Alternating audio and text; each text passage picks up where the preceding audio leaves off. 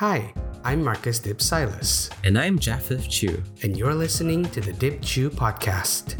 On the Dib Chu podcast, we host honest conversations about faith and church. We also speak to guests from around the world and explore what it means to follow Jesus. We're excited to be on this journey of listening and learning. And we hope that you are too.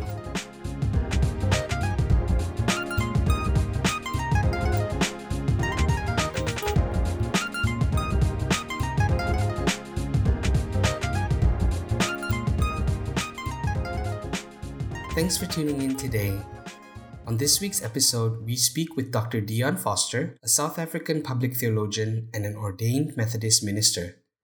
Dion is an associate professor in systematic theology and ethics. He serves as the chair of the Systematic Theology and Ecclesiology Department at the University of Stellenbosch in Cape Town, South Africa. He's also the director of the Beyers Naudé Center for Public Theology.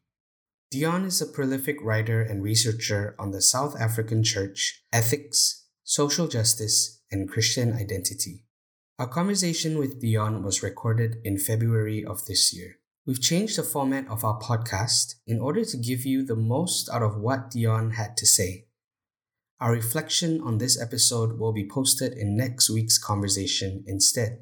For more information on Dr. Dion Foster, and to find out more about his work and listen to his podcast, please visit the show notes page for this episode.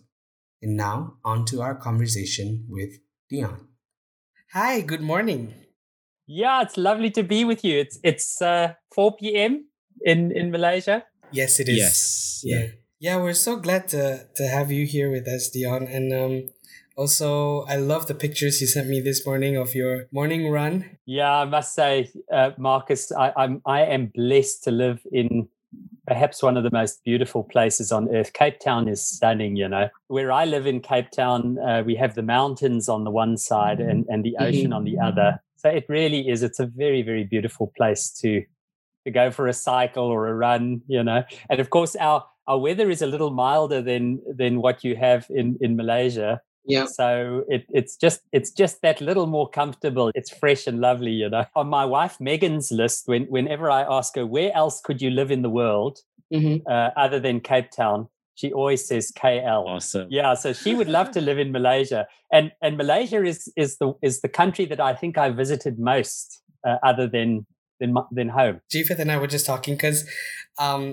we've never met. Right? I've never met you. I can't remember exactly how I added you on Facebook, but I did.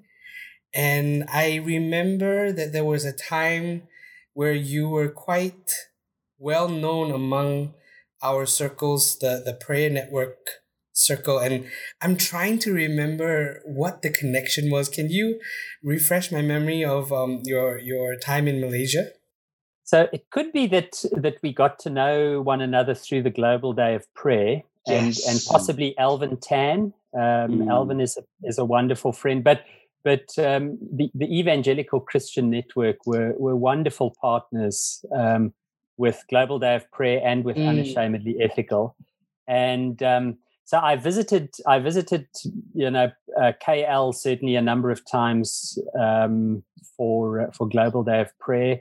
And then later on, I was serving on the board of Alpha. So we visited Malaysia a number of times, to do some Alpha work. And then I also taught at STM, the seminary, and got to know Seven Kit. Seven is probably one of my closest friends. And so I have this very deep connection to Malaysia, yeah. You mentioned that you've been in Malaysia multiple times.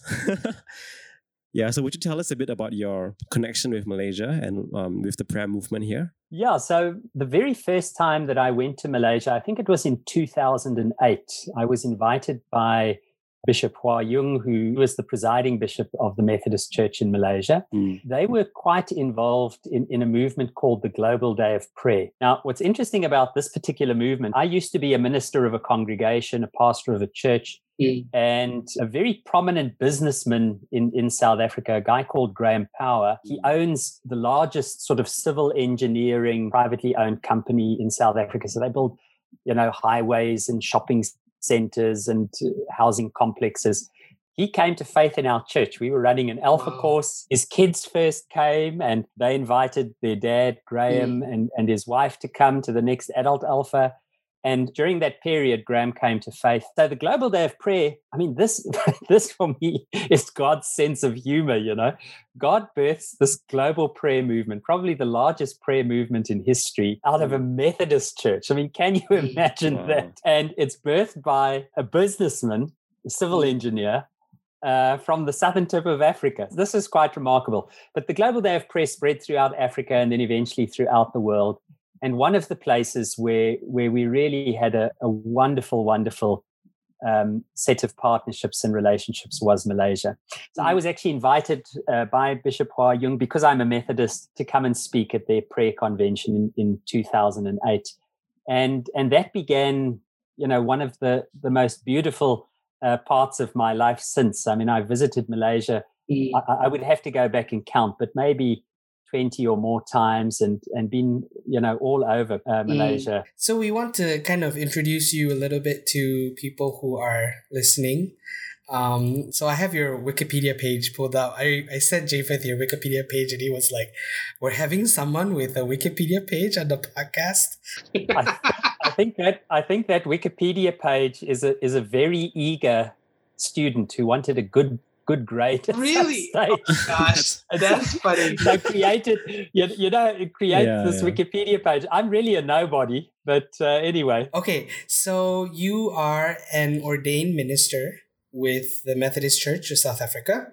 That's correct. You are also a theologian, and you teach at Stellenbosch University, right? That's correct. Yeah.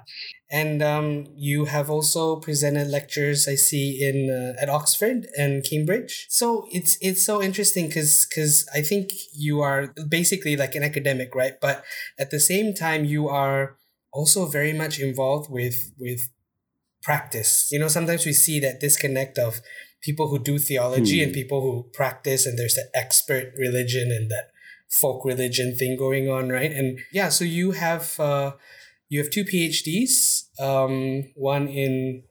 No one should have 2 PhDs, by the way. That already is a sign that something is wrong with a person. My very first degree, when I left high school and went to go and study, I felt such a strong calling to ministry.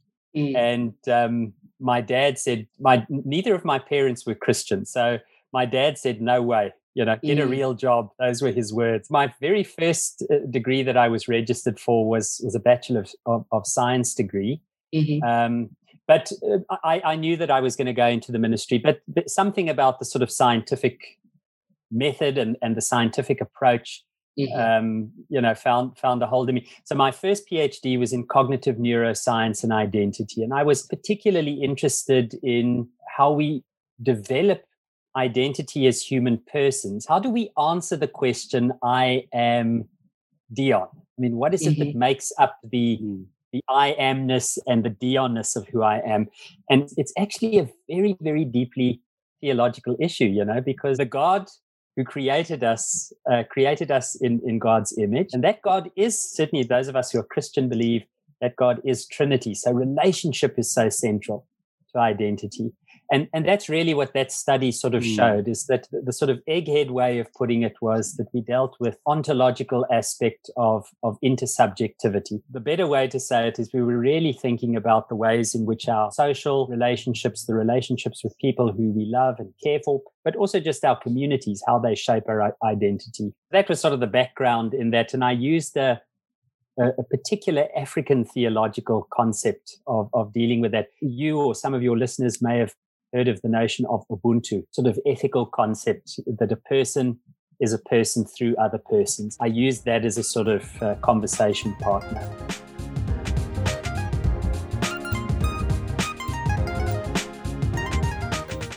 I'm hoping that this conversation with you today, at least, is more of an introductory one, and that we would be able to have you back in the future to talk about unpack all the other things. Marcus and Japheth, just to say thanks so much for asking me to come and spend a bit of time with you. I really am grateful, and I'm looking forward to the conversation. I can maybe just add the point that you made earlier about being a theologian who's deeply committed to the church and the kingdom of God, that really is how I see myself. I see my teaching and research as an aspect of my calling, and really see myself as someone who's trying to work out what does it mean for us as Christians to be authentic and faithful, responsible to what God is doing in the world. So a lot of what I've done in my research just tends to say, how do we find ways to be more faithful to God in Christ? We were involved with an ethics movement called Unashamedly Ethical. And we spoke at a conference, and there was a dinner, and someone prayed a prayer at that dinner, which perhaps wasn't that responsible. And so the police came to ask, who are these guys from South Africa and what are they doing here, you know? For a few years, I had a rather tough time. At first, we couldn't leave the country because they wanted to do an investigation of what was going on. After that, every time I would come back to Malaysia, it would be under quite strict scrutiny, you know. What are you coming to do? Who will you be seeing? And it in some senses, it reminded me of my early ministry here in South Africa. I mean, I became a Methodist minister in South Africa when we were still living under that very, very oppressive period of racial apartheid. I was sent to serve in a black church, which at that stage was against the law. It reminded me a lot of that kind of scrutiny by the security police, being stopped and questioned. And it was a very important thing for me, that trip to Malaysia and what happened after that, because I had to say to myself, you know, what am I doing? Is what I'm doing gospel work? Is this the work of the kingdom of God? And make sure you stay focused and you're on track with that. The church that I belong to, the Methodist Church of Southern Africa, is a predominantly Black African denomination in South Africa. So just a bit of the demographics of South Africa. I mean, South Africa is a predominantly Black African country. White South Africans make up about somewhere between 3 and 5% of the population. But because of colonialism, Dutch and then the British, we have this incredibly painful history of white supremacy and Black subjugations. But our church, the Methodist Church of Southern Africa, was a very progressive church. The founder of the Methodist Church was a guy called John Wesley. He was a remarkable guy. I mean, he was deeply evangelical, like I think I am. So he really believed in the importance of being in a relationship with God in Christ and how that changes everything about us. It changes not only our spirits, but it changes our political lives, our economic lives, our social lives.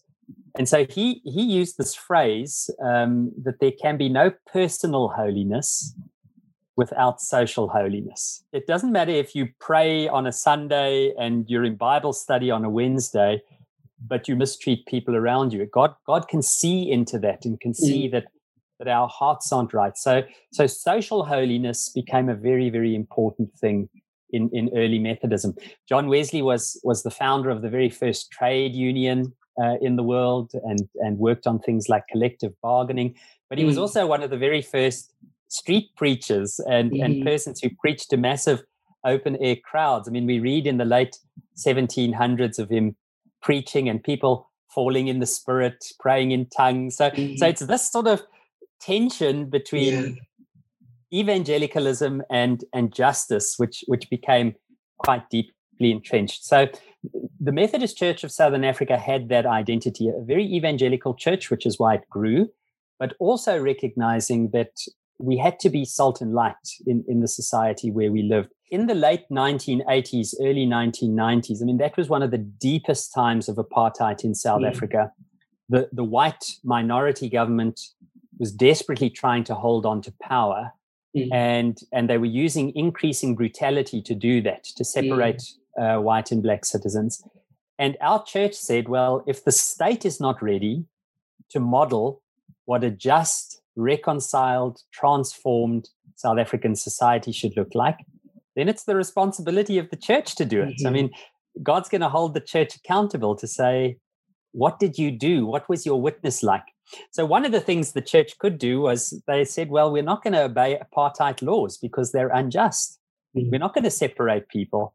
So they decided, okay, we'll send white ministers to serve in black communities, in black churches, and black ministers to serve in white communities, to break down this sort of structural violence of racial separation. But of course, that was illegal at the time. I mean, you weren't allowed to cross these boundaries without, permission. So, you could be arrested for doing something as simple as a funeral. The security police would be waiting, and you come home from your Sunday service, and or you leave the church, and there they are. They're trying to intimidate the community into a way of living.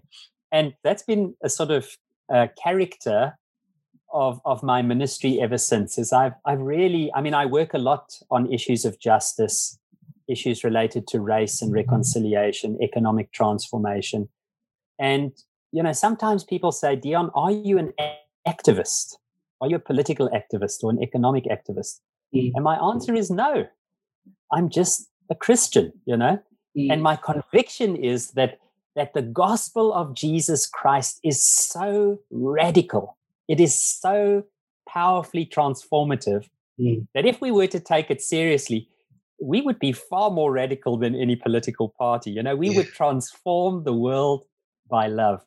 So that's a little bit of that story. Was it Archbishop Desmond Tutu who said something about when the British came, we had the lands and they had religion? And it was the quote is when the settlers came, they had the Bible and we had the land, and they said, "Let us pray." And when we opened our eyes, we had the Bible and they had the land. Yeah, and for us, at least for Japheth and I, because we both went to Bible school in the U.S., very evangelical. Japheth went to the International House of Prayer University, and I went to a Christian and Missionary Alliance school. There's this thing where it's like the gospel is spiritual. There's this overemphasis on the spirituality of the gospel. And that was also how it was brought to us, how when colonial missions came, our ancestors were put under forced labor, enslavement, and then they were given the gospel at the same time. And we see this all over the world, where colonizers would come and preach a gospel of freedom, but spiritual freedom, while subjugating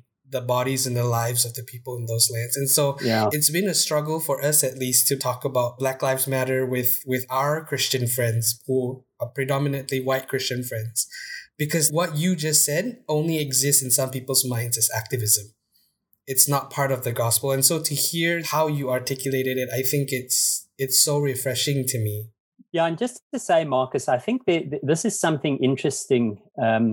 And I don't know what your experience is. And by the way, Japheth, I've actually visited IHOP, and I mean, just such an incredible place of prayer, and had wonderful experiences there.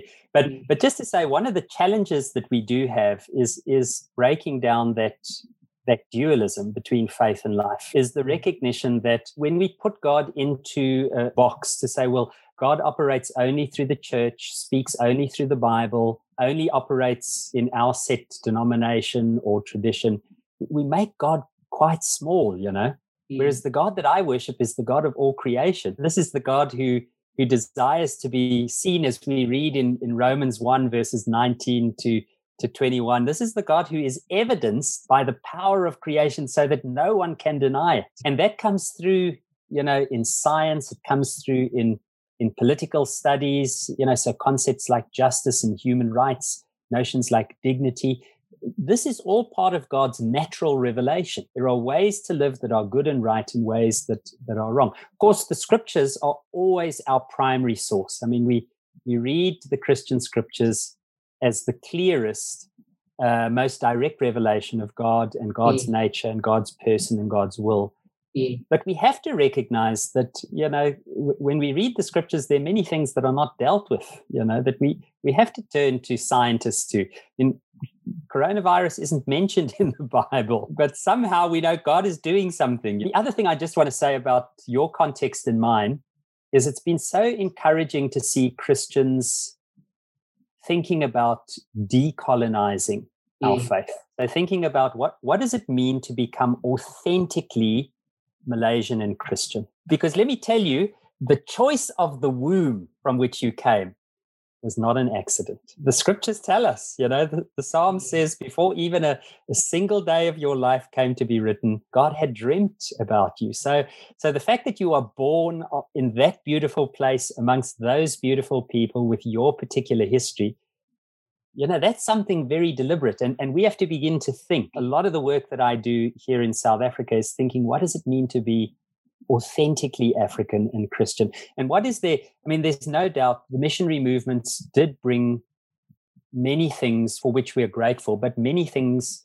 which we recognize are sinful and broken, and we need to deconstruct and dispense of. And that's the place where we need discernment to say, how do we now take this potted plant which was brought to us and remove it from the pot and plant it in Malaysian soil or plant it in African soil so that it can flourish where it is?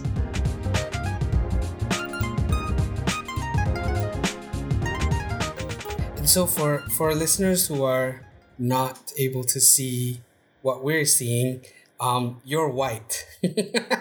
I'm white. Yeah, I never realized. So, Afrikaans, Dutch ancestry. Like, what is your? Yes, I have an interesting personal history in that I'm a first generation African. So I was born actually in Zimbabwe, not in South Africa. And my mother was born in Ireland and my father was born in Scotland. Okay. So that sort of English Celtic heritage. Mm-hmm. And I mean, that's another very, very interesting thing is, in South Africa, certainly, white South Africans tend to come either from the sort of earliest Dutch settlers, 1650s, or the Huguenots who fled religious persecution into the 1700s. Many come from the 1820 British settlers who came in the 1820s, and that's certainly Methodism finds its roots during that period. And then, later, because South Africa was first, part of the Commonwealth, the British Commonwealth, you find many persons were coming in the sort of early to mid 1900s, particularly after the Second World War, when there was no work in Britain and in Europe. Many persons from Scotland, Ireland, England, Wales came to Southern Africa, like they did going to Australia and Canada and other places in the Commonwealth to find a better life. But there's this sort of mix of injustice in that. The fact that my grandparents could move from the United Kingdom to what was then Rhodesia and just access land to begin farming. I mean, the people who had lived on this land for centuries and centuries and centuries were just displaced so that white so-called Christian farmers could come and do their thing. So part of our work is also figuring out how do we allow justice to take place, because this is the one thing I'm convinced of. I'm what's known as an eschatological ethicist. So I'll break that down. The eschaton is the end times. It's that moment in history. It's that time in history that we read about in Scripture when the fullness of God will be realized, when the reign of Jesus will reach its peak, when there will be, we read in the book of Revelation, no more tears, no more dying, no more brokenness. In Isaiah, we read that the lion will lie down with the lamb. Our instruments of war will become instruments of production. It's a time of eternal shalom. Now, in the eschaton, I can guarantee you we will not have economic inequality.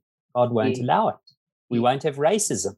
We won't have sexism. So the question is, for us as Christians now, how do we position ourselves today so that we're living on the correct side of where history is going? Because if that inevitable time is coming, we've got to work out, how do I live today so that I'm on the right side of history when the eschaton comes? So that's part of the work that I also spend a lot of time doing with churches, is trying to figure out, how do we companion our people towards God's ultimate justice? That's so good. Can you elaborate a bit more about that, about the social justice, why social justice is needed in the 21st century Christian, and what are we missing, in this whole reconciliation and social justice debate? Yeah. So, Japheth, the central claim, and this is a sort of basic tenet, I think, of what it means to be Christian and to take theology seriously, is the very central claim that we make about our lives and about history and all of reality is that if we are truly Christian, we must be Christ-like, and we must conform our identity. That's what discipleship means, to become disciplined so that we sound like Jesus, we act like Jesus, we live like Jesus. And when we think about it, I mean, Jesus was absolutely radical when it came to questioning unjust economic systems, to questioning issues like, gender-based violence, the stoning of the woman caught in adultery. Here's this group of men, possibly even one of them is the person who was caught with her, saying, well, let's blame her, victim shaming. So we read in the Gospels that Jesus was incredibly progressive when it came to issues of a just, humane, transformative society. So that's the first thing to say. We take our cue for justice from the nature and person of God. God is inherently a God of justice. And how do we know that? Well, the images that we discover throughout the scriptures are often the images of a household. Now, I don't know if you know this, the modern word, the contemporary word which we use for economics, actually comes from two words in the Bible, two Greek words. It comes from the Greek word oikos and the Greek word nomos. Oikos, nomos is where we get economics from. And oikos means household, and nomos means to manage, to regulate, to structure the household. Economics is the study of how do we manage the resources of the household of God, so that when our parent returns, when our father looks upon the household, he doesn't look at us and say, how is it that some of you had too much when others didn't even have enough to survive? How is that possible? How is it possible that some of you became fat off the land when others couldn't even access it in order to feed their children? So these are deeply, deeply theological questions that we need to ask. And I think what's happened in much of contemporary Christianity, because we need to remember many of these things existed for centuries from the early church. Go and read Acts chapter 2. I mean, the Acts 2 church gathers in community. It has all of its possessions in common, and it feeds the poor. I mean, and this was a very, very central part of the Christian identity for most of its life. What we've seen, however, is that in more recent years, maybe in the last 2 centuries, 200 years or so, we've had this very radical split between a type of evangelicalism that is world denying. So it speaks about things like the evils of the flesh, the brokenness of a worldly desire. And that kind of theology is problematic because somehow it doesn't recognize that Jesus took on flesh. Jesus was incarnate in flesh. He sanctified the human body by becoming a human person. In the ascension, when Jesus ascends into the Godhead, he takes flesh and bone and skin and teeth and hair into the presence of God, atoms into the presence of God. So there's the sense in which certain theologies, I think, have lost touch with what the biblical witness is and what the identity of Christianity was for many centuries. And we've adopted a very narrow theology, which is it's not bad, but the consequences of it are problematic, which says just confess Jesus with your lips, accept him in your heart, and that's where it ends. And we have to say, no, that's not the end. That's just the beginning. And that also individualizes faith to the degree where you mentioned earlier that you're not holy just because of personal holiness, right? In fact, to begin with, it's not our holiness to begin. It's not what we are doing, right? It's the transitive nature of that righteousness that because of Jesus, we are righteous. So to begin with our ideas that we can get holy in a certain way, we've already kind of veered off. And then to think that, well, if I don't look at pornography, if I don't do things that hurt people from a very I don't do it, right?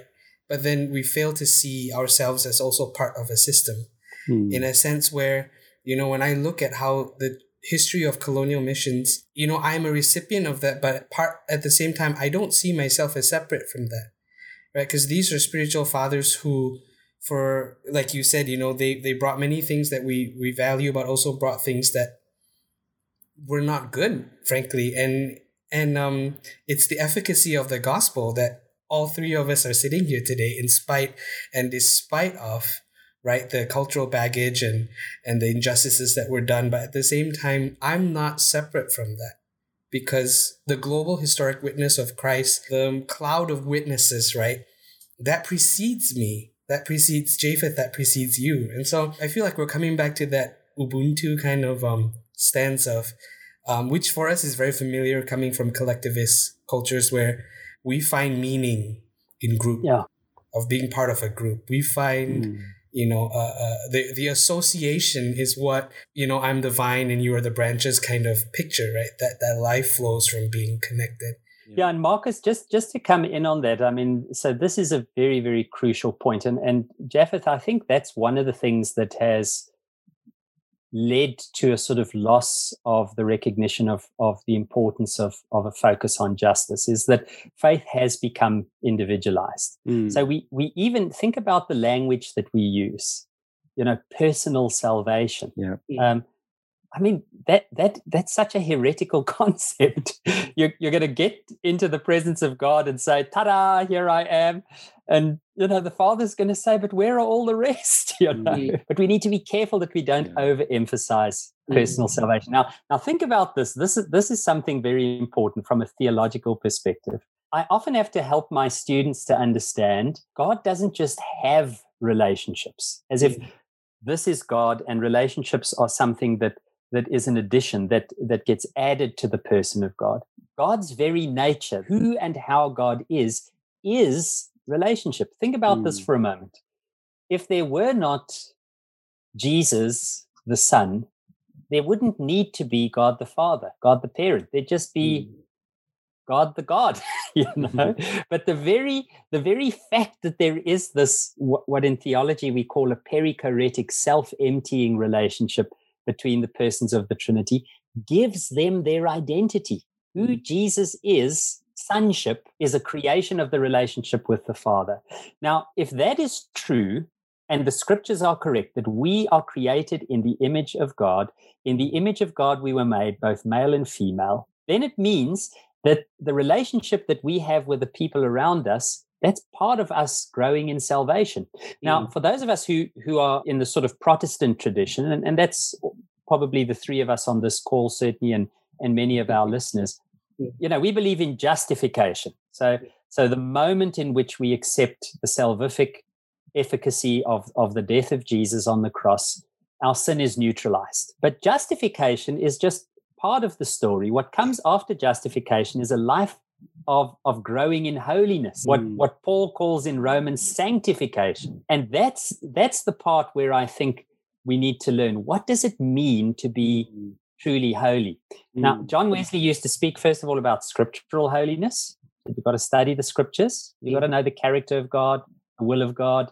And that's a radical thing. That's the thing that caused me to say I'll go to jail, because I can see the system of apartheid is evil. So scriptural holiness. The second thing that he describes it as is he calls it perfect love.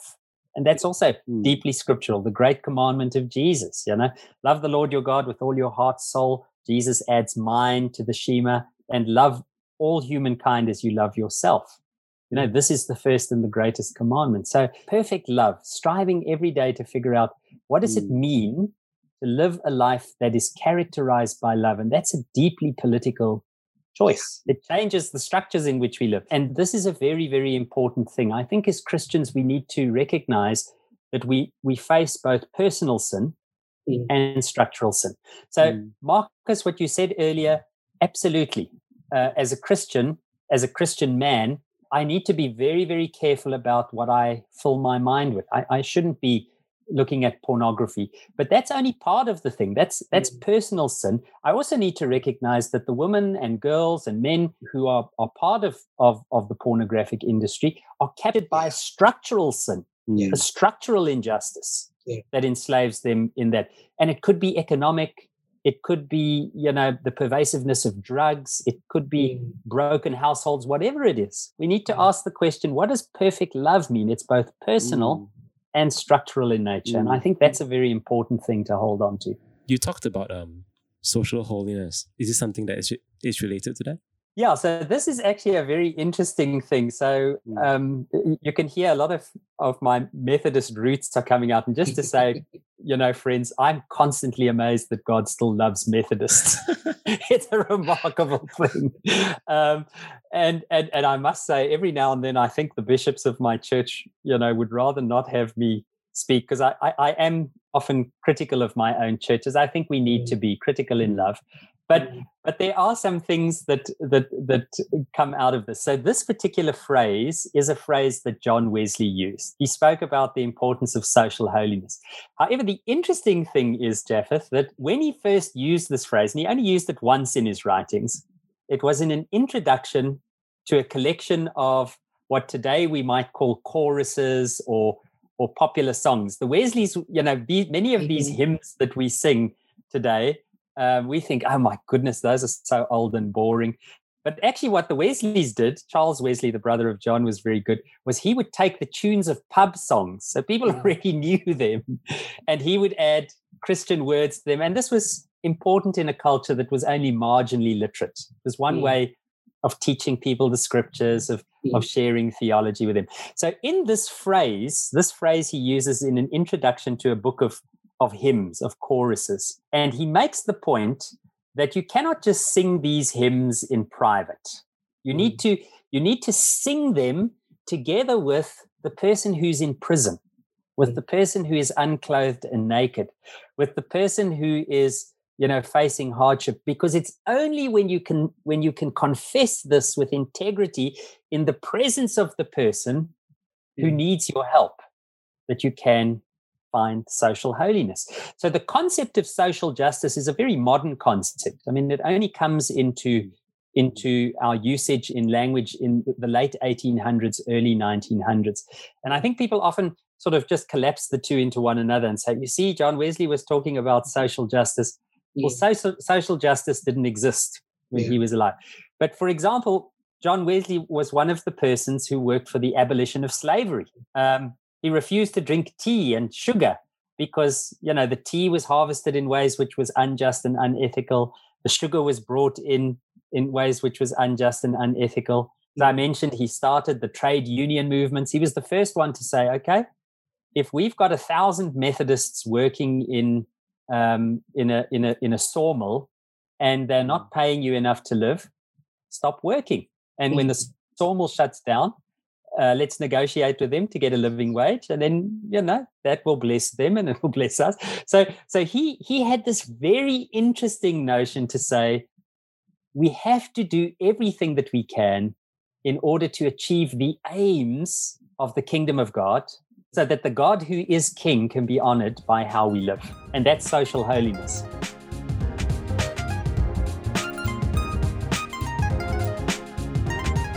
Part of me is like, I'm blown away. Yeah, because we don't learn this, right? Yeah. I mean, where would we?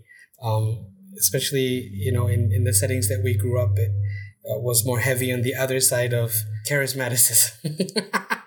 But Marcus, just to say that this is another thing that I often just have to remind myself of, and my family of, and friends, and particularly my colleagues in the university, is to say we need that tension. John Wesley also said, this is one of the most famous quotes of John Wesley, which is often used. You can Google it. You'll find it used millions of times. John Wesley said, "My fear is not that the people called Methodists would ever cease to exist. My fear is, however, that they would become a lifeless sect devoid of the Spirit." And I think that's the thing that we need to hold on to: personal holiness and social holiness. It's not a binary. It's not either or. And so I see, unfortunately, in many contemporary Christian movements that they give up on personal holiness.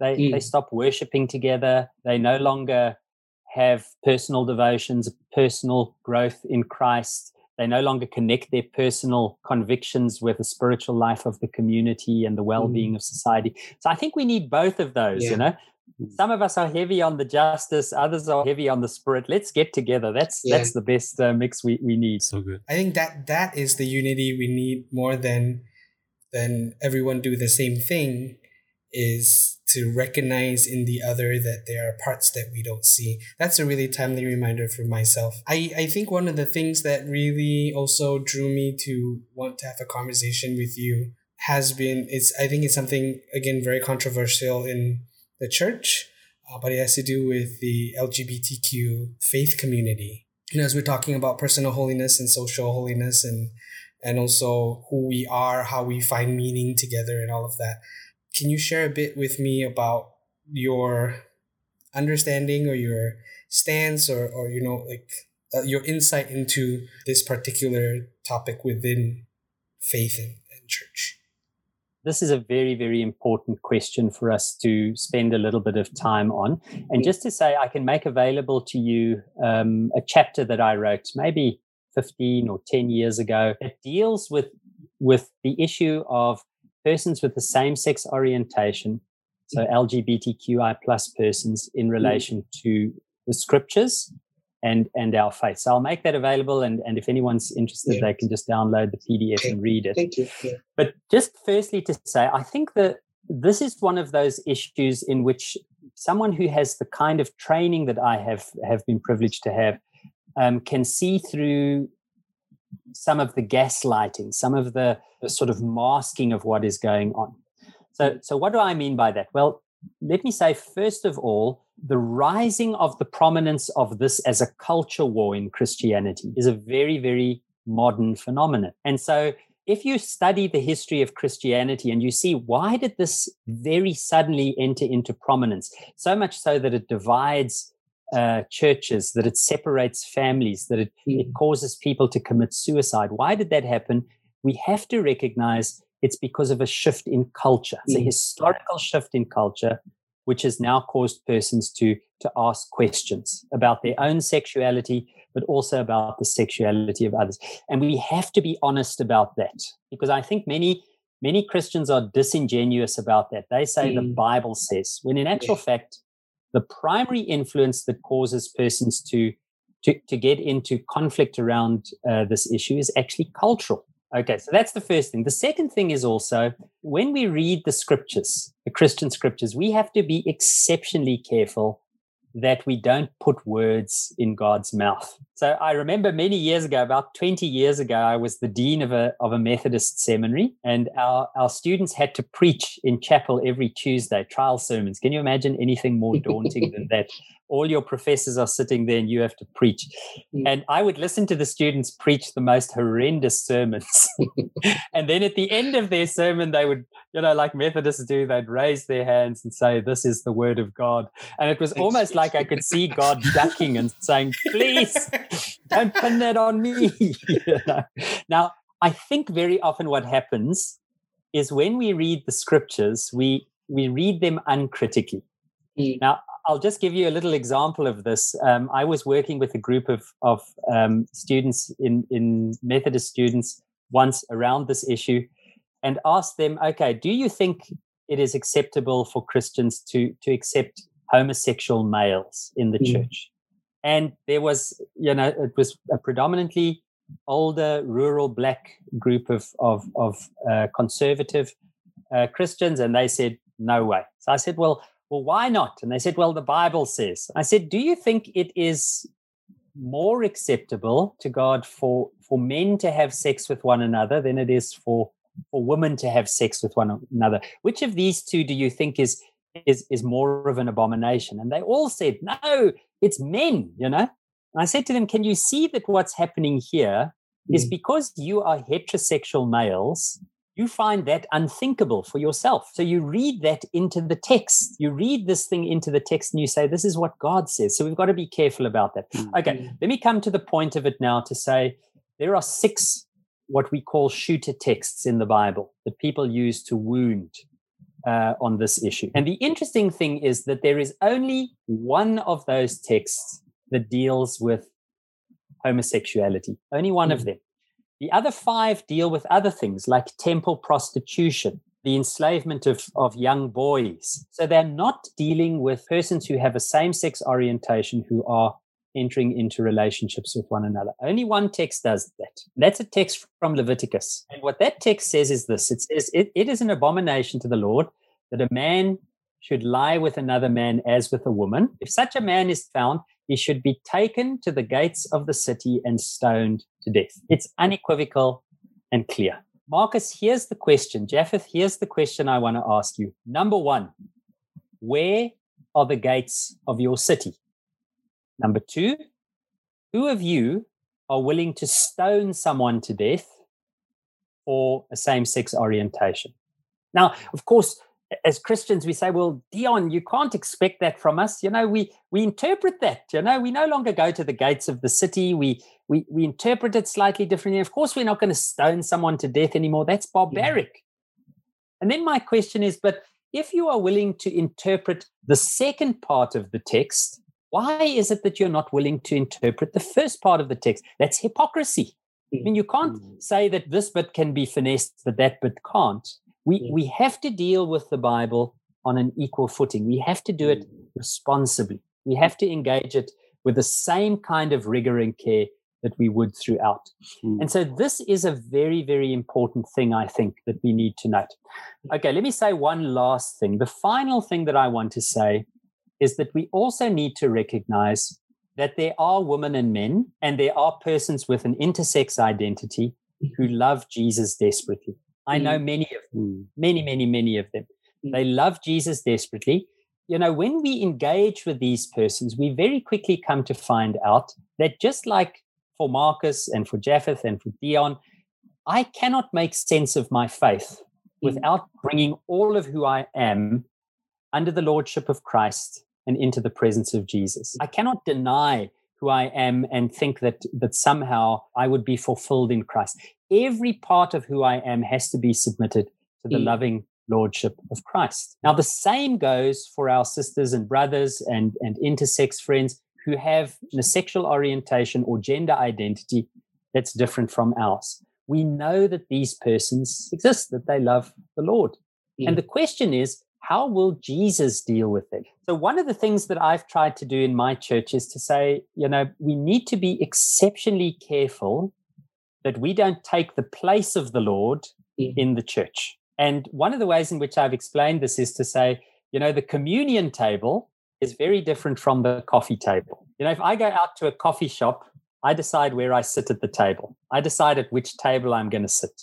I can decide who sits with me and who doesn't sit with me. I am the one who's in charge. But at the table of the Lord, Jesus is the host.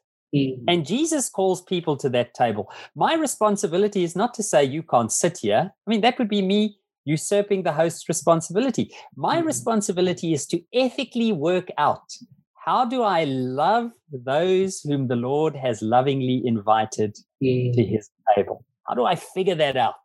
How do I adopt the same attitude as my Lord in loving those persons at this table? And I think that's the big ethical question that we have to deal with as the church. That is so much to think and unpack of. I'm going to be chewing on that one for a while. Marcus, if I can make one recommendation to our listeners and to yourselves, and that's Please. To say, whenever one is going to think very deeply about any issue of this level of importance, please try never to do it without having someone from that community present. So during the apartheid years in South Africa, the government often used to make proclamations about what was right and just and true for South Africans. And we came up with a little slogan. We said, nothing about us without us. Nothing about us without us. Don't make decisions on our behalf. Don't speak on our behalf. Let us give voice to ourselves, to what we see. And I think this is very important. When you come to sit with someone, I'll tell you just one tiny little story. I've been involved with a group called the Triangle Project and a ministry called I Am here in South Africa. And I remember once sitting in a meeting where a person who was sharing in the meeting shared their story and said, I was born with both sets of sexual organs, male and female. And when the doctors saw this, they had to make a decision. And so they consulted with my parents and they figured out what was medically, surgically, the easiest and less risky operation to perform.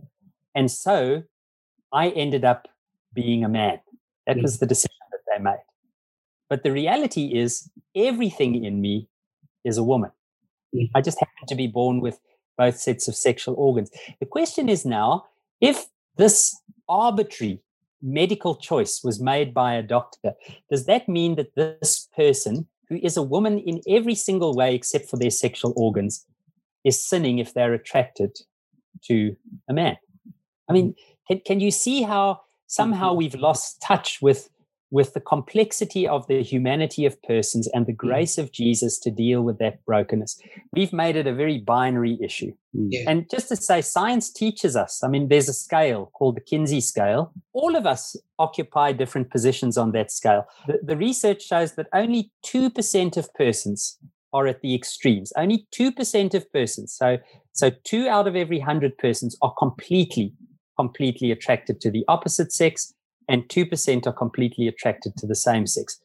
The other 96% of us are somewhere on that scale. I'm a heterosexual male, but I can look at another man and say, wow, that he looks good. He's muscular, or he's wearing clothes that suit him. The difference is I'm on the scale somewhere where that in my biological makeup doesn't turn to a sexual thought, but I can still recognize that. Now, someone else may be a little bit further along that scale. And the question is, what do we do with that? So just to say, the final thing that I encourage Christians to do is I say, be very careful that we don't set up a homosexual ethic and a heterosexual ethic. What we should have is a sexual ethic. We should say, what does God desire for us to do in order to honor God with our lives and our bodies? And that sexual ethic should apply to everybody. We shouldn't be hypocritical and say one for this group, one for that group.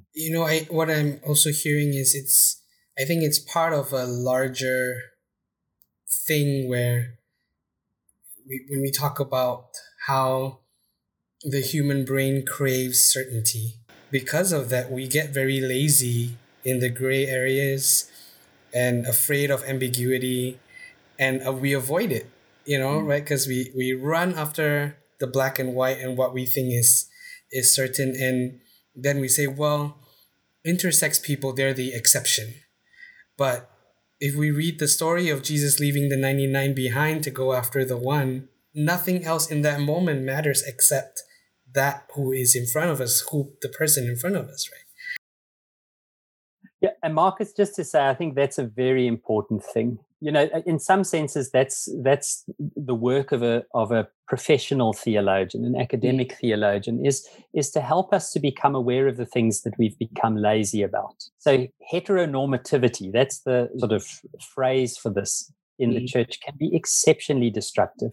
When somehow we think we've come to deal with other forms of normative injustice. So, for example, whiteness.